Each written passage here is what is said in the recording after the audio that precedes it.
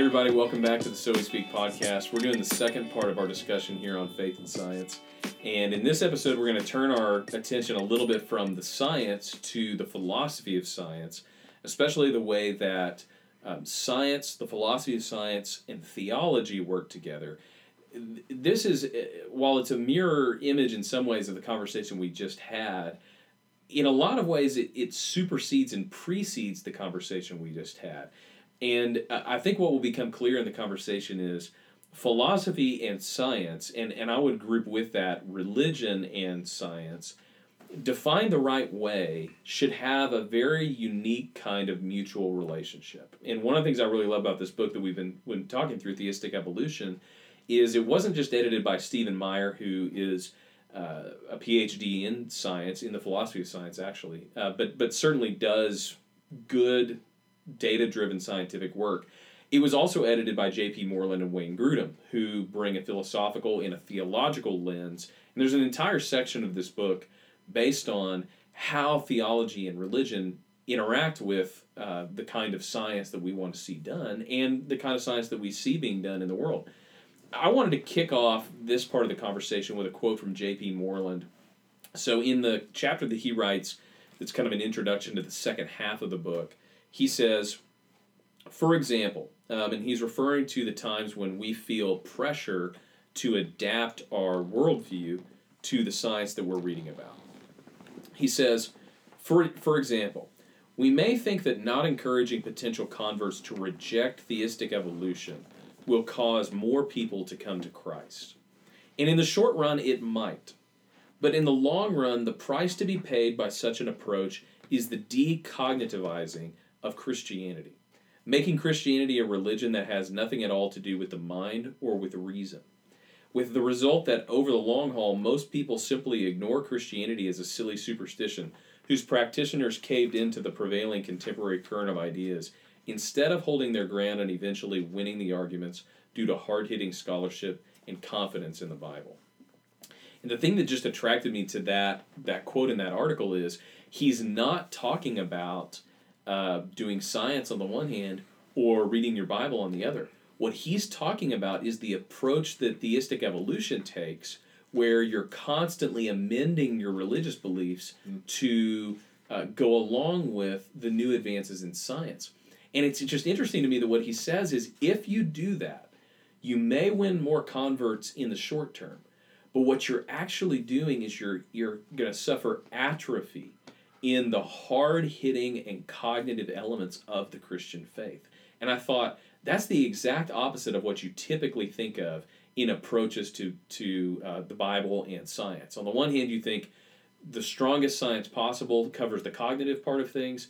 The young earth creationism, intelligent design, on the other hand, is complete fideism, just refusing to take account of what's going on in the world. Theistic evolution must be a middle road where you can be a smart Christian. What he's saying is, no, actually, theistic evolution really dumbs down the claims that Christianity makes about itself. And so in some ways, that encapsulates the discussion that I want to have, which is how to be a thoughtful, principled, engaged, scientifically informed Christian. So just to kick things off, I thought maybe it'd be helpful to go over some of the Christian landscape. Where do Christians typically fall on issues that have to do with science? And so maybe let's try to create a little bit of a spectrum of belief when it comes to Christians and their engagement with science. So first, from a way high bird's eye view, touching on that Moreland quote, engagement versus non-engagement would be the two extremes of the spectrum.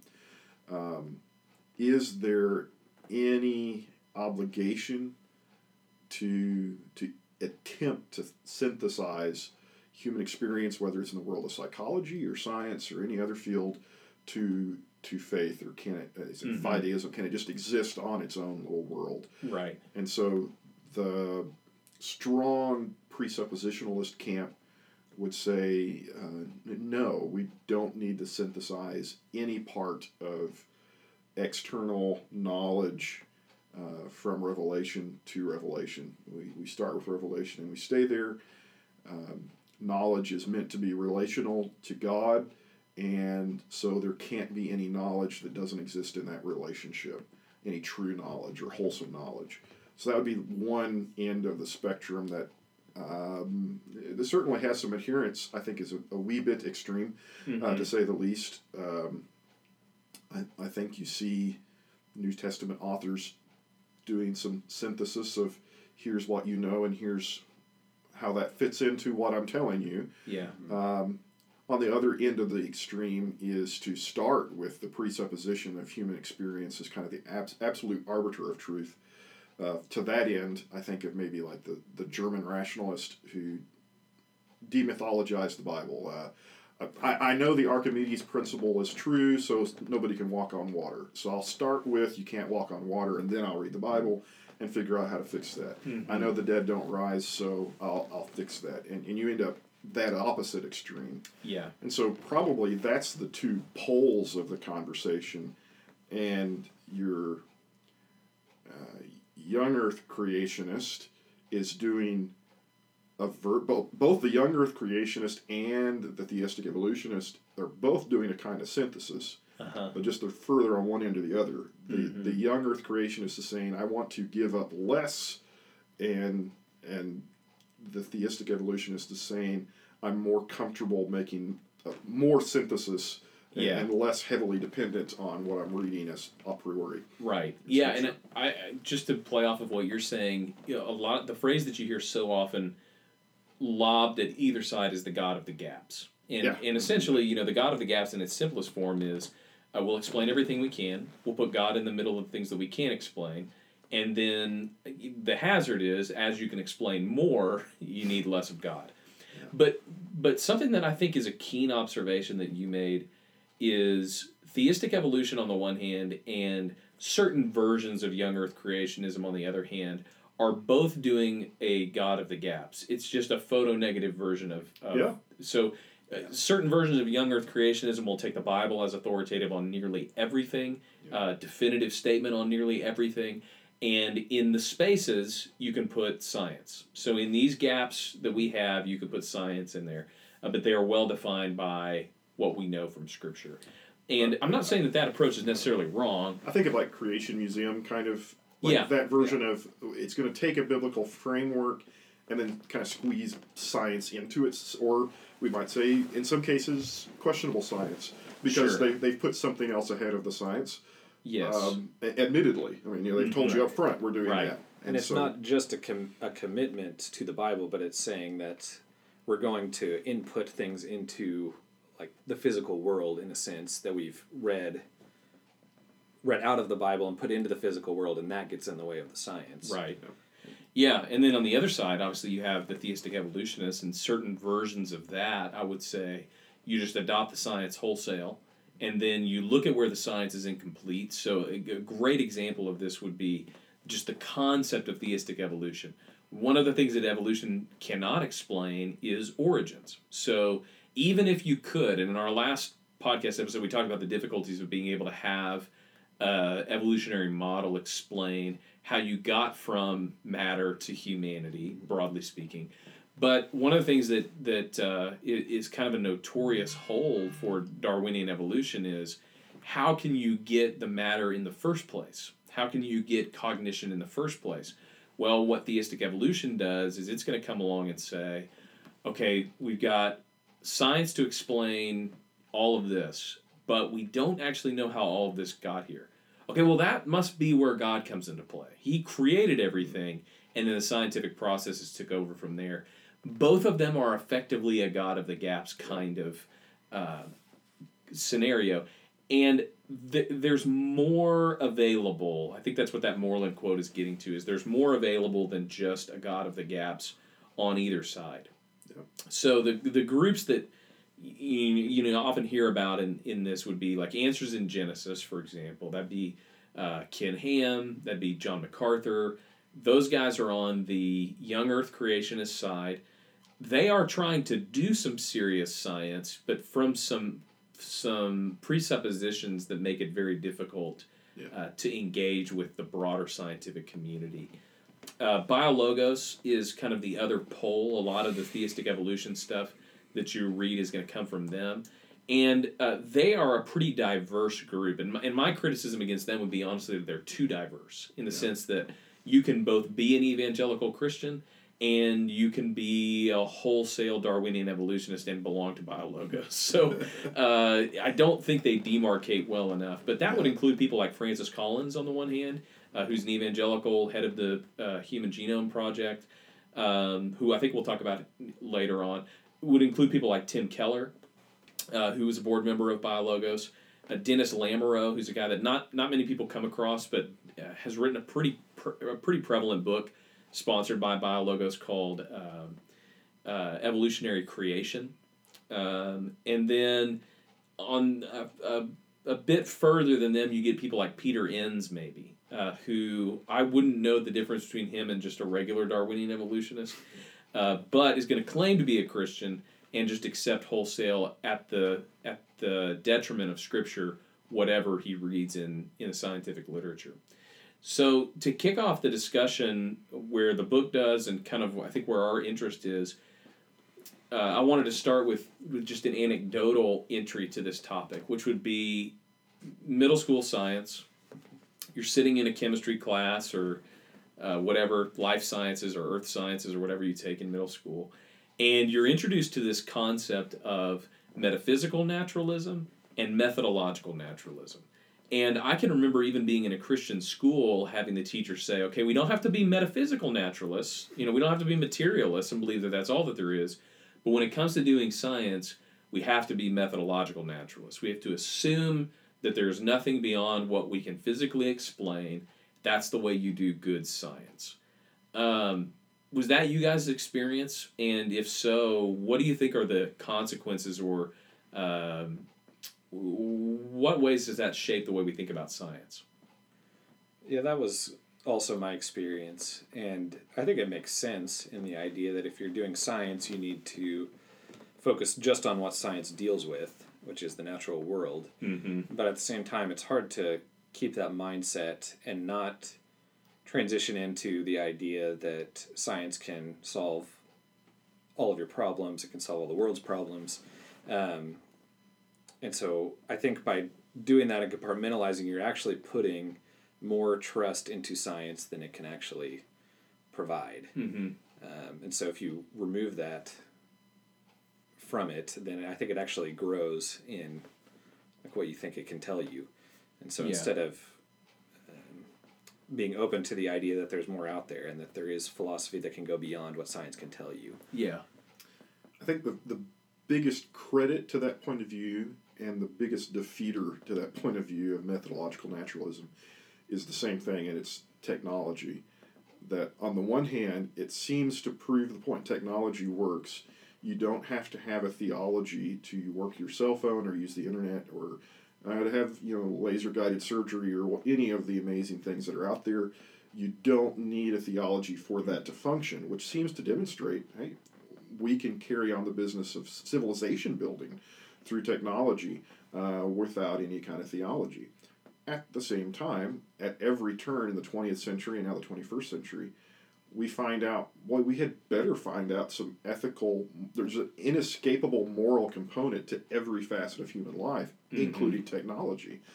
And in fact, technology multiplied the areas and avenues for moral application faster than we had ways of accounting for that. Mm-hmm. So at the same time we were decreasing our intellectual engagement of morality, right? We're doing less thinking about what is morality. We're doing more thinking about technology, and one was quickly outpacing the other. And that proved to be a pretty rough history for the... Humanity didn't do well in the 20th century. Yeah. We thought of a lot of great ways to kill ourselves. And so the technology both proves the case, yes, functionally it works, and yet we're also finding out pretty quick that we're going to have some boundaries, and only moral vision of the universe can do that. Whether it's eugenics or atomic theory or what we talk about at lunch, we're talking about AI and cars that park themselves. Like there is no facet of human life that's not going to have a moral component. Mm-hmm. And technology only multiplies it, doesn't reduce it. Yeah, that's very true. And just the latent assumption that technology is amoral is just proving to be untrue the further we get into technology. Absolutely false. Yeah, I mean, we know it's not true. Yeah. We knew it when we watched Jurassic Park, right? I mean, let's give Ian Malcolm some credit, right? Yeah. They were in such a hurry to find out whether or not they could, they didn't stop to think whether or not they should. Right. And then the dinosaurs ate them. Right. Exactly. There's a little morality play in that. There's some truth to it. And we slip into the idea that instead of being a means to an end, technology can be an end in itself. So just the more we can produce, the farther we can advance, and we don't stop to think about, well, what actually is the end? Yeah. What is the end game here? Right. And one of the points I think is really well made in the book, and especially in the second section of the book, is truth is a bigger category than science. And one of the mistakes that you make in naturalism of either kind, one more overtly, metaphysical naturalism than methodological naturalism, is you begin to shrink the Venn diagram down, or really concentric circles down, to where truth is limited to the extent that you can prove something scientifically. And of course, I don't think that's true no matter what your worldview is. I think even in a staunchly materialist worldview, you're going to have a lot of trouble saying the only truth, even if you're a relativist, is what you can prove scientifically. This doesn't seem to be the way that the world works. Doesn't seem to be the way that even moral relativists want to reason. I think Sam Harris is going to agree with you. I mean, yeah. I think ultimately atheistic, naturalistic, and still would really like for there to be some component of morality that could limit science, not be produced by it. Right. And so if truth is a bigger category, then science is a really, really great tool to discover certain kinds of or certain portions of truth.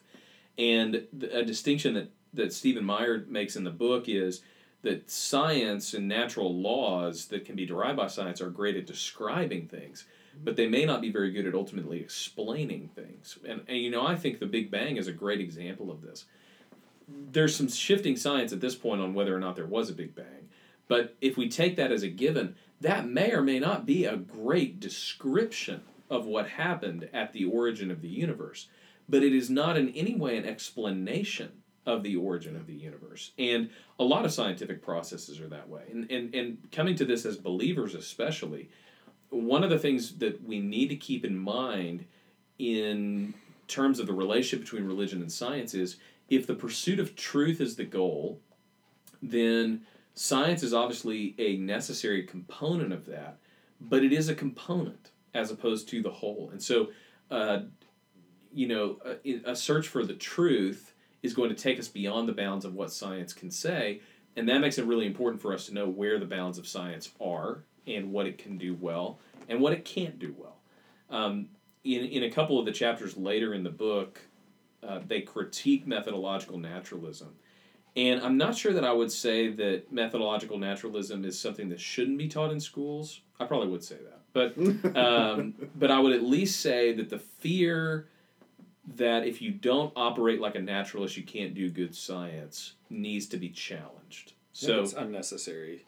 Maybe throwing the baby out with the bathwater a little bit. Yeah, I always refer to it as fear of fairies mentality. That if all of a sudden we don't pretend like we're naturalists anymore, we can't prove the concept of gravity, because then people will be explaining that things fall to the earth because demons are standing on top of them and fairies are holding things together. And I think that's a little bit overblown as a reaction. I think a healthier understanding of where the bounds of what science can do and say and touch would be a better way to instruct people in how to do science than when you do science, you must pretend like you're a materialist. I think the fear is probably, to use an example maybe in medical science, that if we don't do methodological naturalism, you have this doctor who's a Christian doctor and believes in miraculous healing, and he opens you up for open heart surgery and then just waits for God to do something. And prays. I want him to carry on the business of fixing me. If there's some a natural method of doing that, by all means, get to it.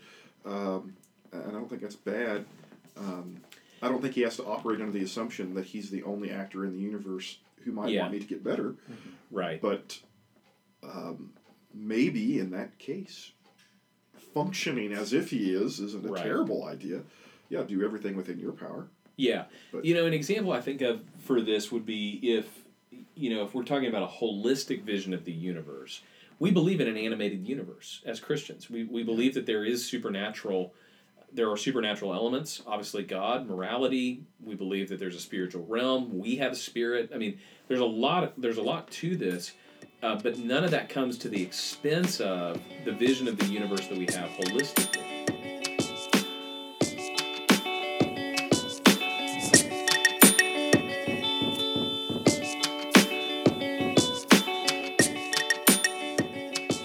There's obviously a natural and a supernatural component to the world, and there's more distinctions and variables than that. But I think of it a little bit like doing a project at home, and there are certain tools that work certain parts of the project better than others. So if you're putting IKEA furniture together, having a screwdriver is going to be really essential for the times that you need to screw something in.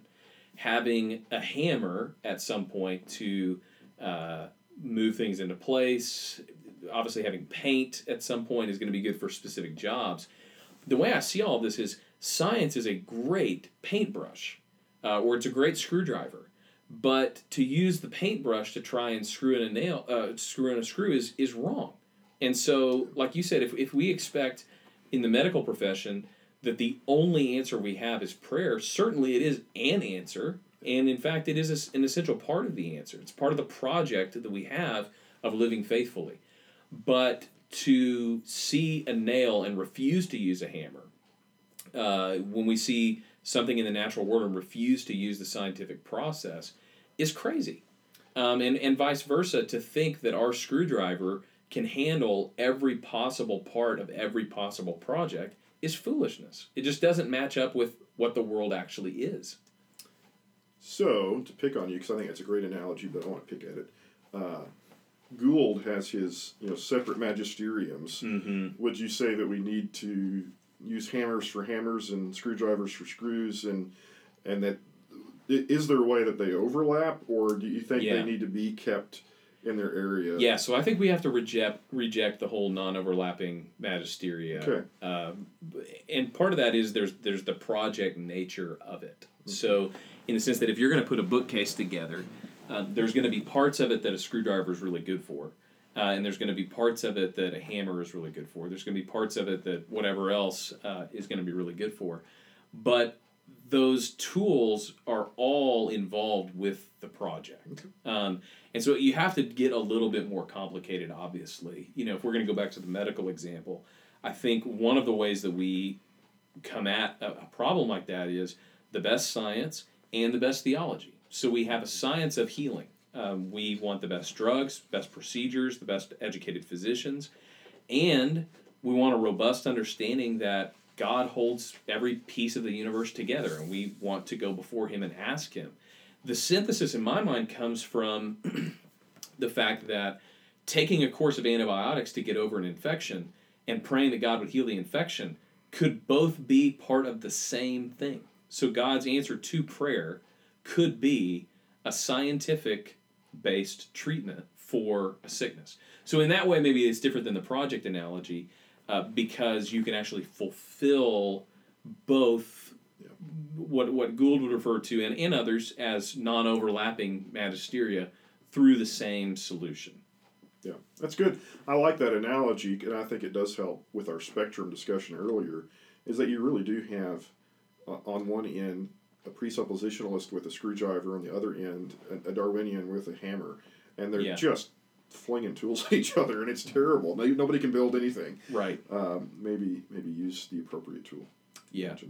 The technical term I think that's involved here would be plausibility structure, and this is where we get into the way that the book addresses how we go about doing science as believers. Mm-hmm. The advantage that we have as believers when it comes to science is that we have a plausibility structure, which is essentially what we believe is true and possible about the world, that matches reality in a way that theistic evolution and Darwinian evolution cannot match. So if your plausibility structure is the only thing that exists is material substance. We don't think that that matches reality in nearly as good a way as we believe that the universe was created by God and sustained by Him. He gave us minds to think. He gave an intelligible universe to discover, to make sense of. He gave us repeatable processes to use. Those are two completely different plausibility structures. And at some point we have to make a judgment about which one fits the universe as it is better than the other. And this is where a lot of the critique on the philosophical side comes at theistic evolution is it's a muted, it's a stunted plausibility structure for explaining the world. And you can get as theological as you want with this. Stephen Meyer, who's a scientist, makes the case in the intro chapter to this section. One of the reasons I don't believe in theistic evolution is I don't think that God front-loaded everything into scientific laws, even if those laws could explain everything, because that's not what I read about God doing in the Bible.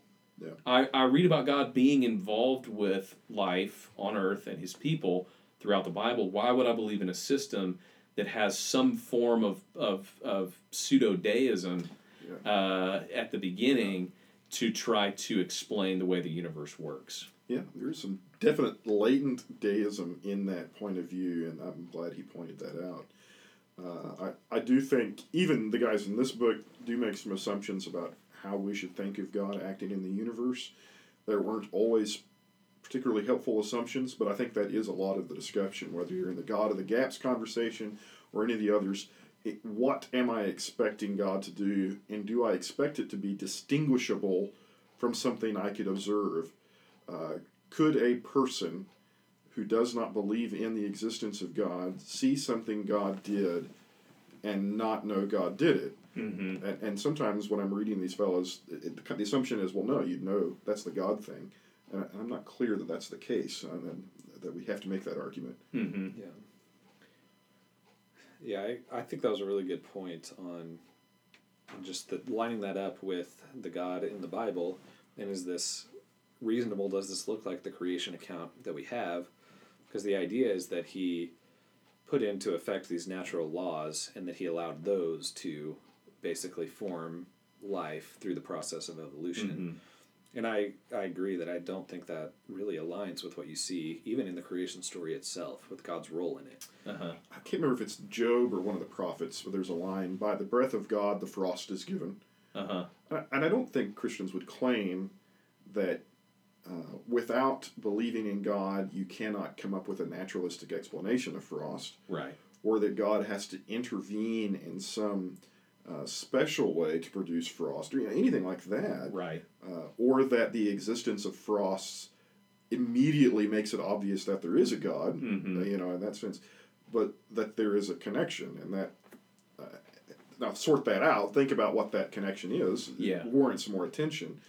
But when I see things like that, by the breath of God the frost is given, that's very different than, and then He walked on water kind of act of God. Right. And they knew. I mean, they looked at it. I don't think they waited up in the morning to see if the frost was actually God breathing down from the sky. Yeah. I think they understood that had some kind of metaphorical intent.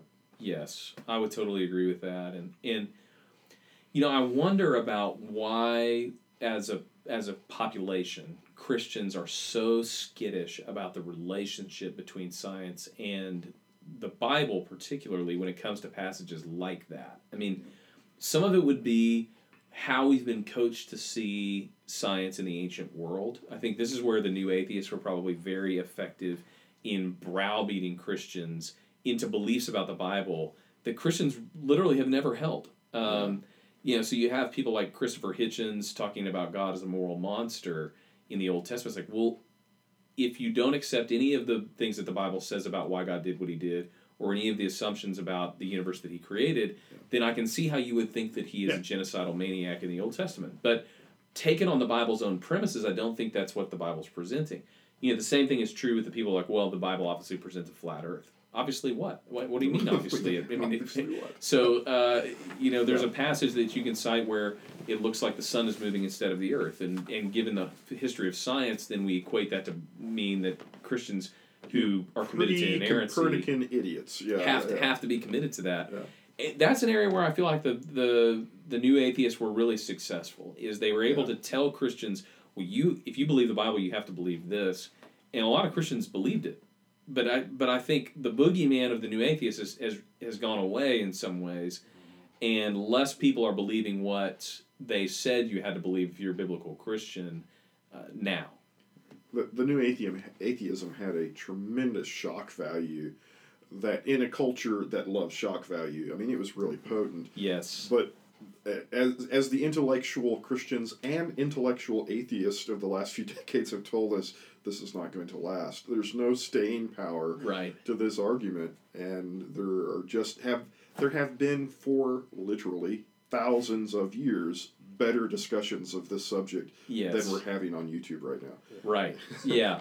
And I think that's part of the reason why it has subsided is that just that lack of staying power. Back to your point about how Christians think about God acting in the world and how do we get pigeonholed in that. I was thinking, I was watching some the other day, it's a William Lane Craig debating somebody, one of those kind of dry debates that he has sometimes. Yeah. And they get to discussing, the guy debating it is a strict materialist, right? And so he wants to know, how can God, who is a spirit, act on material world? And I think Christians are probably hung up on that and don't know it. Right. And Craig makes a counterexample, like if you can just conceive of a non-materialist universe for a second, if you believe any non-material entity exists, you have the same problem with the mind-body problem. Exactly. Like, how do I do anything? I believe, forget God, I am, in some sense, a non-material entity who does material consequence and causality in this world. How does that work? Yeah. So if you're not if you're a strict materialist, you don't have to worry about that either, I guess. Right. Or the mind or beauty or truth or morality. But yes. if you believe in any of those sorts of things, then you should spend a little time thinking, how do those non-material entities interact with the universe? And it opens up some possibilities for how God does it. Maybe the relationship of God to the creation is very similar to my mind to my body, where it is holistic. It's not strictly supernatural, and yet it's not exactly natural either. It's some kind of funny thing in between. Right. And that might work for us. Yeah, that's a really great point. And if God's going to act on the material world, wouldn't creation be first on the list? Well, Of times that you would directly... Yes.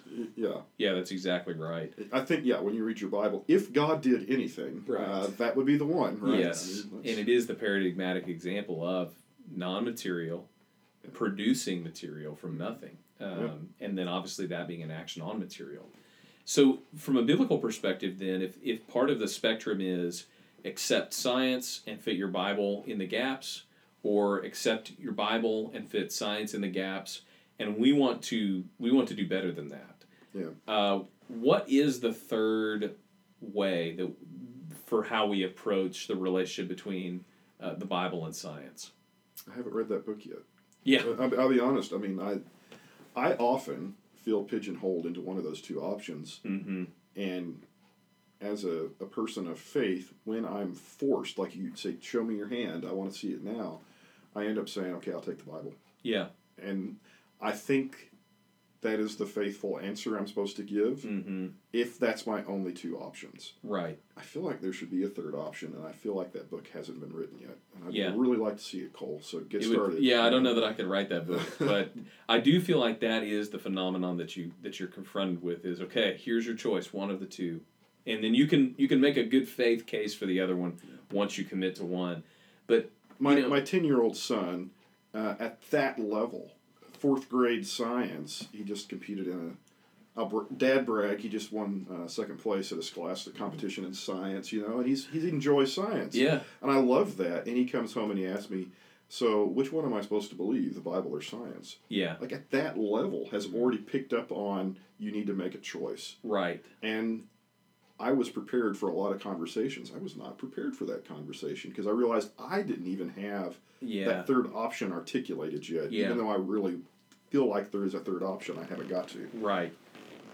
I think to not to put this naively, But if we are going to see science as a subset of capital T truth, and we believe that the Bible is at least the most authoritative contour of capital T truth. So, for example, one of the things you hear over and over again is the Bible is not a science textbook. It's not.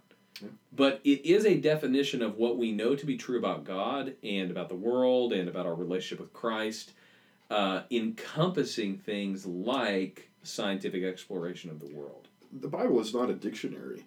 Yeah. But when it says they called him Christ, which means anointed or something like that, I assume it was a good definition, and so I get tired of that. Well, it's not a science textbook, or it's not a geography book.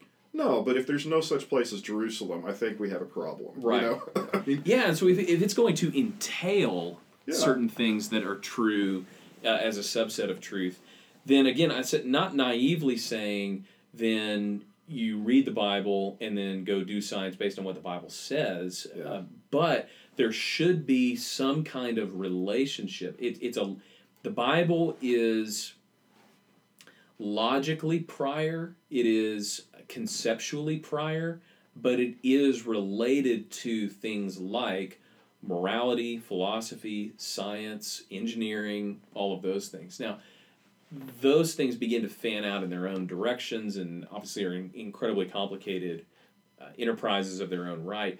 But I'm wondering if one of the ways that we reconcile these two is we take the contours of what the Bible says about the universe, and then we use those to do science as a subset of what the Bible says about the universe, applying the virtues that the Bible says anthropologically, so about us, that we should be curious, that we have minds that can ascertain things about the world that God made, and we could go down the list to guide the discipline of whatever it is that we find ourselves doing. In this particular case, being science.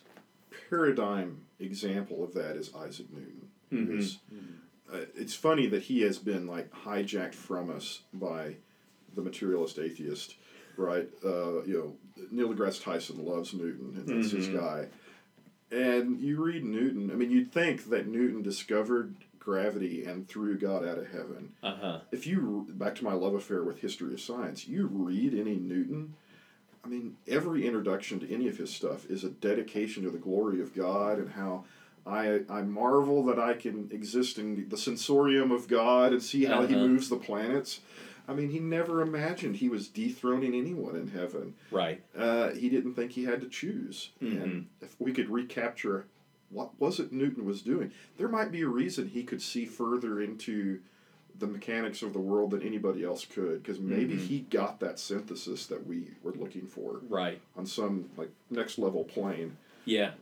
No, and I think it is explained by the fact that through history, a lot of the best science and art for the course of 1,500 years was done by Christian people because they had the virtue of knowing that this was God's world. And they didn't have the fear of, and there is this whole other discipline that is actually opposed to God called science that we can engage in. They saw them as concentric circles.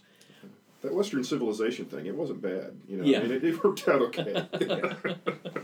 Yeah. So one of the things that the book begins to focus on is what biblical claims are pertinent to this conversation about science. And I think those come down to maybe 2 or 3 big areas. The first one being the historical Adam. And we covered this a little bit in the podcast we did 6 months or so ago about the age of the earth, but I think it's worth recapping why Adam is important in the conversation of faith and science. So what's at stake with Adam when we start talking about this? I think in the context of evolution, you have an issue with Adam, with the idea of, when was the crossover? If it was this gradual evolution into humanity as we know it today, where does Adam fall into that? And so there's automatically a conflict there with how you see Adam, because if you hold a Darwinian or neo-Darwinian mindset, then it's hard to reconcile where there could be a first man created in the image of God and how that fits into this slow progression of evolutionary process. Right. Yeah, I think with Adam it comes down to unique creation on the one hand, versus did Adam just arise from a long chain of development. and then common descent from Adam on the other. Yeah. And, this is where there's a lot of breadth in the Christian world. So biologos, for example, which we would consider the evolutionary leaning branch of the Christian group, there's a lot of latitude there in the sense that I think Dennis Lamoureux, for example, doesn't believe in a unique creation of Adam and Eve and does not believe that Adam and Eve are the human parents of all humanity. He believes that God picks two hominids out of a group and then through some act of special creation or something brings them to a level of knowledge and consciousness that's different, and then they end up communicating that to the rest of the group. Whereas you have people like Tim Keller, who's affiliated with Biologos, who does believe in the unique creation of Adam and Eve, but also believes that there are evolutionary processes going on around them that predate them, and they fall into that line. So there's a lot of difference here in terms of what Christians believe on this. In my mind, this comes down to where should we draw lines, and the first line I think that has to be drawn is biblical inerrancy. So if we think that the Bible is inerrant, then there are certain things that we can and can't say about Adam and Eve, and I think that we expect the science to back this up eventually. An inerrant view of the Bible and the conceptual frame that we've put in place in the last 15 minutes or so doesn't guarantee that we get everything right immediately, or even within 100 years. It means that the limit as time approaches new heavens and new earth of our science is accuracy to what God has revealed about the world. So when it comes to Adam and Eve in an inerrant worldview, I think the things that we have to assert are that in some way Adam and Eve were the first humans.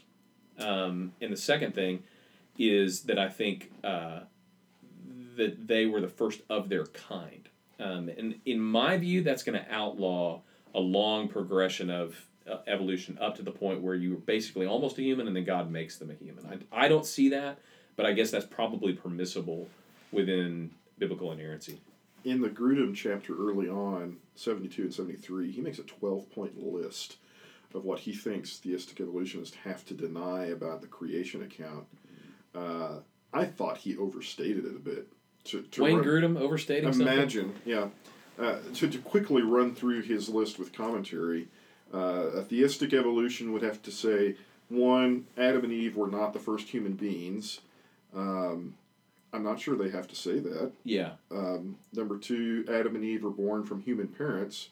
Well, they're going to say it's dependent on the definition of human. Yeah. They might say there's some gray line we crossed, and they're the first we will define as human. Right. 3, God did not act directly or specially to create Adam out of dust from the ground. That one's going to be a problem. Yeah, that one probably does. Yeah. 4, God did not directly create Eve from a rib taken from Adam's side. Again, along with the dust, that story is going to be a problem. Yeah. 5, Adam and Eve were never sinless human beings. If you define sin as entailing moral culpability and capacity, you can make an argument that before some moment they didn't. Right. I mean, it's not even my view, and I'm still looking at Grudem saying, I'm not sure they say that. Yeah. Adam and Eve did not commit the first human sins. Again, same argument. Right. 7, human death did not begin as a result of Adam's sin. Now, that's a much better point. You have a lot of things dying before Adam. 8, not all human beings have descended from Adam and Eve, for there were thousands of other human beings on earth. I'll defer that one to our geneticist, but I'm thinking that he's probably on point there. 9, God did not directly act in the natural world to create different kinds of fish, birds, and land animals. That's going to depend entirely on the definition of the word directly act and what he means by that. The biologist people are going to take issue. 10, God did not rest from his, and he even has rest in quotation marks, because he knows what a mess that is. God did not rest from his work of creation and stop any special creative activity.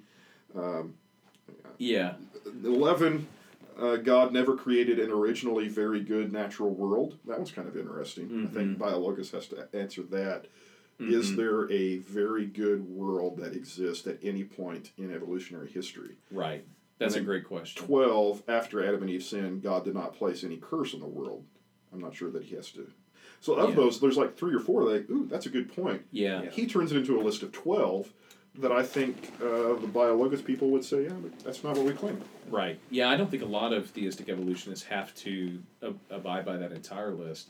But to shrink down what the Bible does teach about Adam and Eve, I think you do have to confront a few of those questions. Yeah. And, the most famous passages when people have this discussion are Romans chapter 5 and 1 Corinthians 15. And, of course, there's other areas. 2 Corinthians 11, Paul does mention Eve was deceived, by the serpent. Mm-hmm. But especially if we're going to say that those two discussions really frame the way that we look at how Adam and Eve and the creation story was interpreted in Scripture itself. One of the things we have to assert is if the phrase from Paul is, through one man sin entered, through one man life entered, you have Adam, you have the second Adam who is Jesus. I think what you have to assert there is that in order to make that statement, Adam has to be a historical person. I don't think you can say, through one mythical person sin entered the world, through one real person life and righteousness and truth entered the world. I don't think you can say that. In the same way that nobody's arguing when Paul says, or when John says, through Moses the law came, through Jesus grace and truth came. Well, Jesus is real, but Moses is not. Well, there's just not a historical case against the existence of Moses, is the only reason why you don't hear that discussion with Adam as well. I think in asserting that, you have to say that Paul viewed Adam as being a literal human being.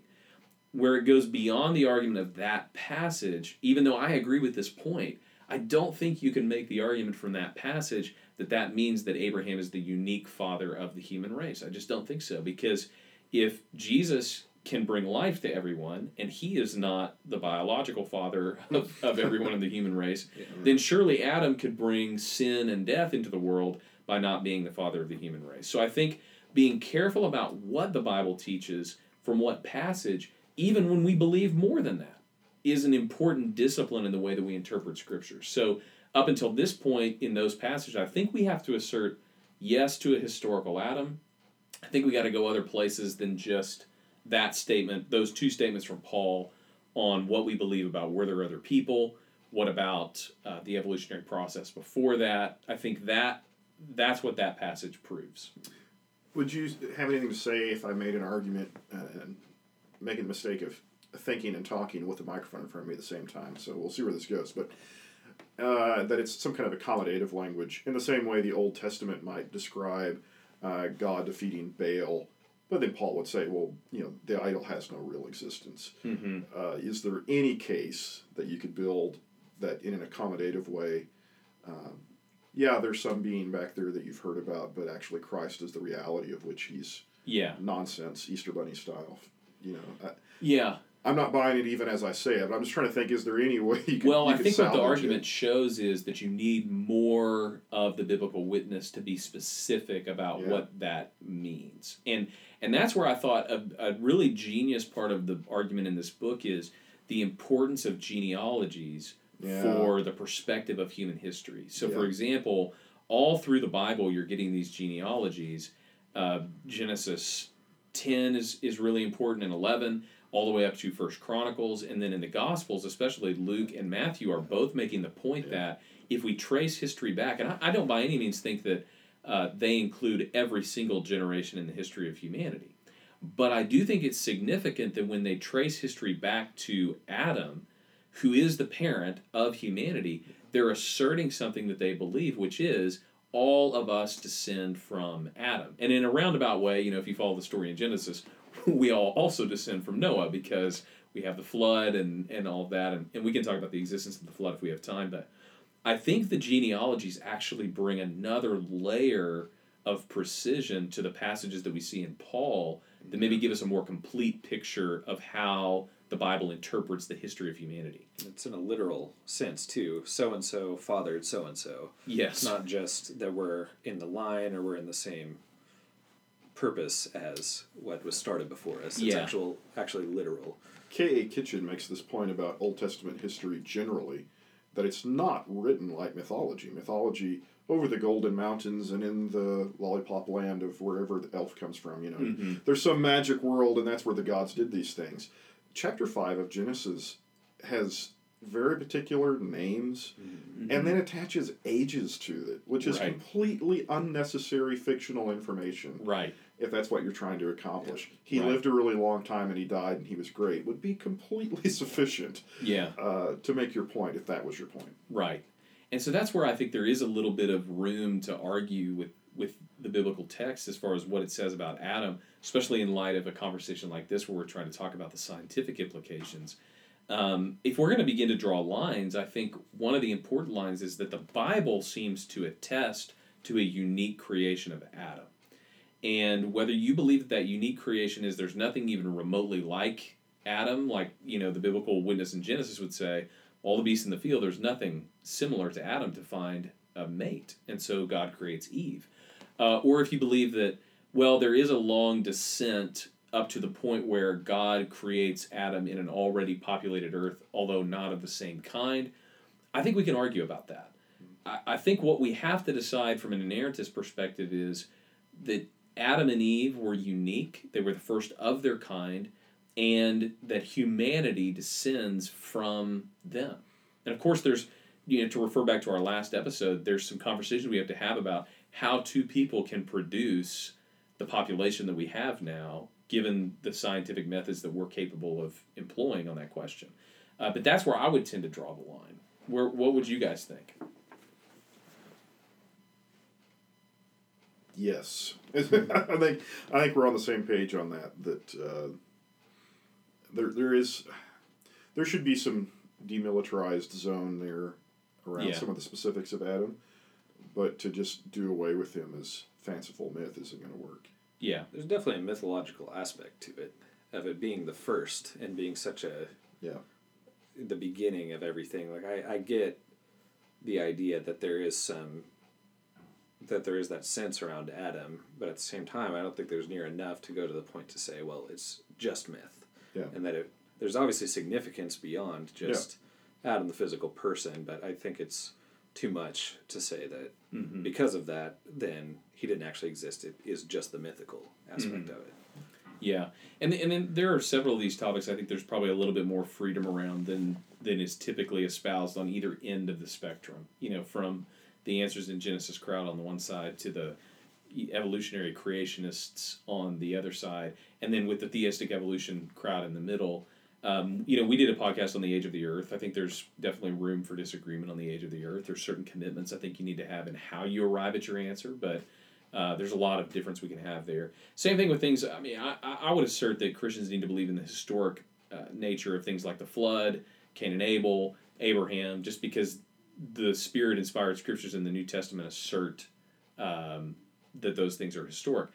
As to the nature of how those things happened, when those things happened, what else was involved in those things happening, I think there's a lot of room to interpret that.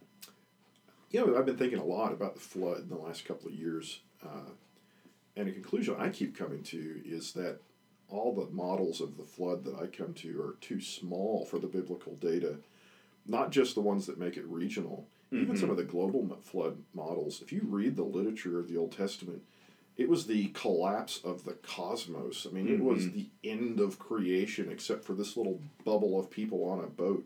Right. And anything that cheats that of how big it is a mistake.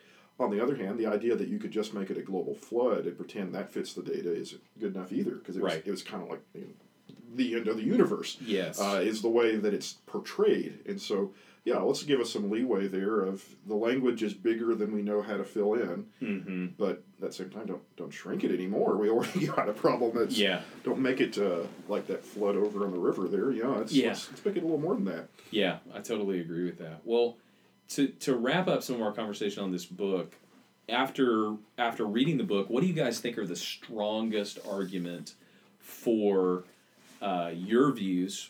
That could be one that surprised you, or just one that you're like, man, this has just always been my go-to. They state it really well.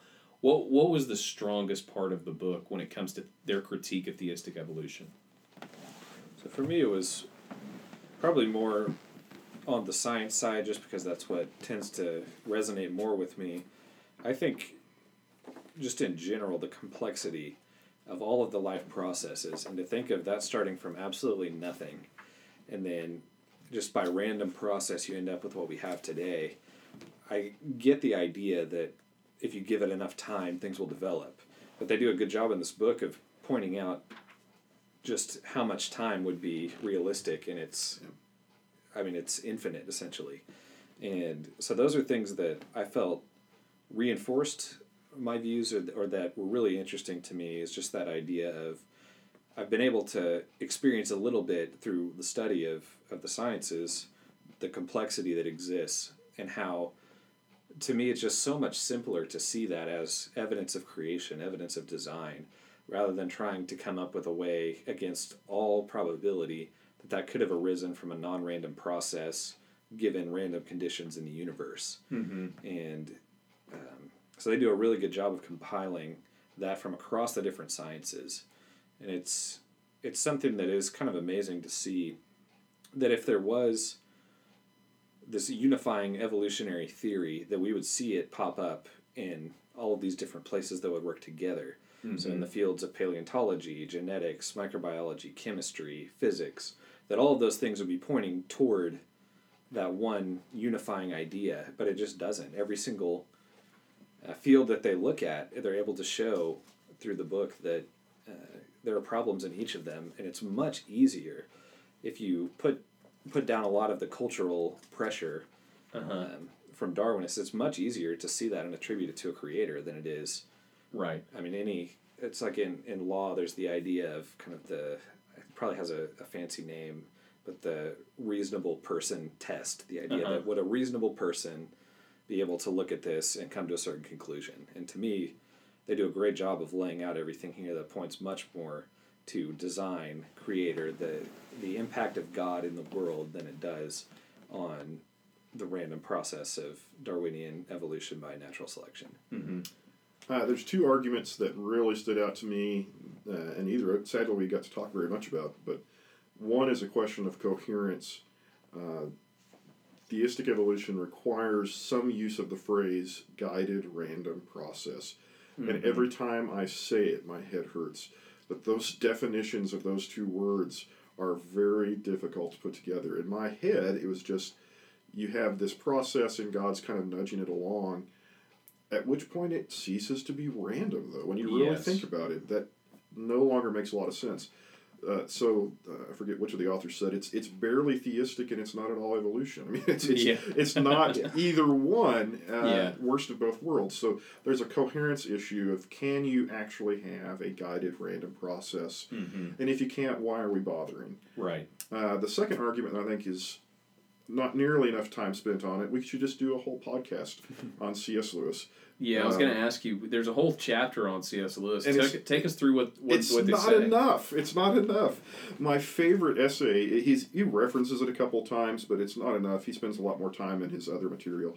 But the favorite essay of his on this topic, it's in a little book called like Reflections, or Christian's Reflections, and it's obscure.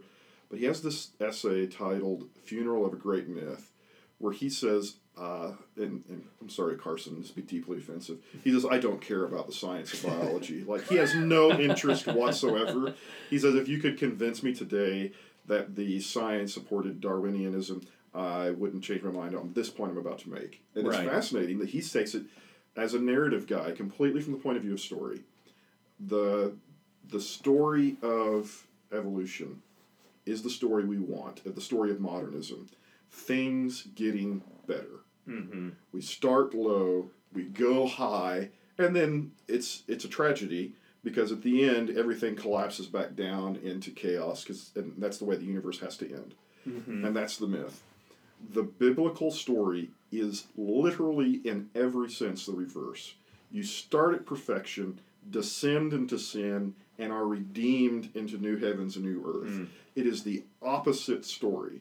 He said, so the problem I have is not the science, it's the story. It doesn't fit. So the idea that you could take a down, up, down story and make it mesh with an up, down, up story is inconceivable for Lewis. Yeah. Instead, he says it sounds more like we had a story, and then we came up with some science to match it, which is where he drops his mic drop line. I suppose every generation gets the science they want. Mm-hmm. And he, being C.S. Lewis, runs through, pre-19th century opera and fiction, and he says, this was the story we were telling each other.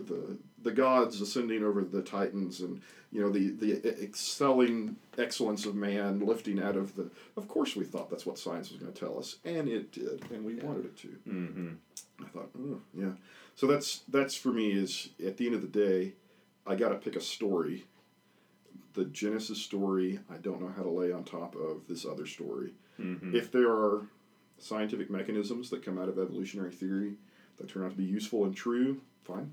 I'm happy with that. Yeah. As a storyline, it is false. And so, how much time do I want to spend trying to marry them together? I think Lewis would say, I'm not so interested in that. Right. I always love C.S. Lewis's perspective on this. It made all the world a difference to me. Yeah. Who else could make that point? Exactly. Yeah. I thought the strongest argument was Meyer's argument that theistic evolution rests on the assumption that the mechanism is secure, that we can trust what the science says, we trust the narrative. Mm-hmm. Now we need to figure out how faith goes with that. And through the book, they basically say, actually, the mechanism is up in the air. In fact, I don't think this mechanism can produce the kind of change that we see in the world, or what certain Darwinian disciplines say that the mechanism can produce. And so in some ways, the mechanism is not secure. And so we need a better synthesis. We need a better understanding and a better philosophy of science when it comes to what the mechanism can do. As a point to end on, we ended the last podcast by saying, what would you tell somebody in the sciences? I'd like to end this one by saying, what would you tell people that are studying philosophy or going to Bible college when it comes to this topic? Read more Aristotle is probably my answer to any philosophical question. It's funny that we've come a really long way in terms of science, but the actual philosophical questions we're asking have not improved or drastically changed. If anything, the answers aren't as good. Once upon a time, science was natural philosophy. Yeah. It was a holistic enterprise, and you knew the questions were related. So Aristotle is already asking questions about causes, effects, prime movers, and all those things that we are now just pretending aren't significant questions. You got Neil deGrasse Tyson out there telling us philosophy is a waste of time, forbidding to do science. Yeah. And I just want to say, go back and read some Aristotle, because the really good questions are still really good questions, and science has not advanced the ball down the field in that area at all. Except to give us niftier ways of doing things. I get to do philosophy in an air-conditioned room now, instead of on the Areopagus or whatever. Right. It's not made a difference to the big questions. And then in the same way, now to be a Christian, in the same way Aristotle needed God to answer his questions and apparently never got there. Yeah. We need that same answer. There is a God-shaped hole in Aristotelian philosophy. He goes as far as you can go without God. And we have not gotten closer to anything, right? Yes. So if anything, the hole's bigger. Yeah. So go back and read some Aristotle. You'll be better off. You can read Darwin. I remember reading Origin of the Species. It was a good experience to read that. Yeah. But you just compare, punch for punch, Nicomachean Ethics from Aristotle to Origin of the Species. Yeah. They're not even the same league. I mean, the level of competence and engagement with the universe. Yeah. Aristotle. Yeah, I think as somebody with a background in the sciences, I would say a similar thing, and that is that if you are going into the fields of philosophy or to Bible college or into theology, I think just to keep in mind that, yes, science has a place in finding truth, but there's a lot of cultural pressure to say that anything science says is truth, and that's that. So I think just to keep in mind the responsibility of philosophers and theologians to go beyond where science can go in order to find truth, and of course to use science as it should be used, but not to succumb to the idea that you can be trumped by science in a field of philosophy or theology, because I think that's where a lot of the cultural pressure is. And so I liked, Ben, what you said about Aristotle and the idea that in philosophy, I think that's, like we had explained at the very beginning of part one, the idea that for us we were able to see God and the Creator through science, even at an early age. And I think the same is true for philosophy. And just with what you had said, that there is a clearer guide to truth through those fields maybe than there is through science sometimes. And so I think just not to believe that only science can provide truth, and if the study doesn't fall in line at every step, that it's okay, and that those things can be used on the same level in order to figure out what truth is. Definitely. I think looking forward to the future, Alvin Plantinga made it where it was okay to be a Christian and a philosopher again for the first time in a very long time. Yeah. We're waiting for that guy who's going to do that for science. Newton did it. It's just been too long, apparently, and we've forgotten. But we're waiting for that guy who really, on a public, large scale, makes it okay and credible to be a Christian and a scientist. And we need more people taking a shot at it because it's important.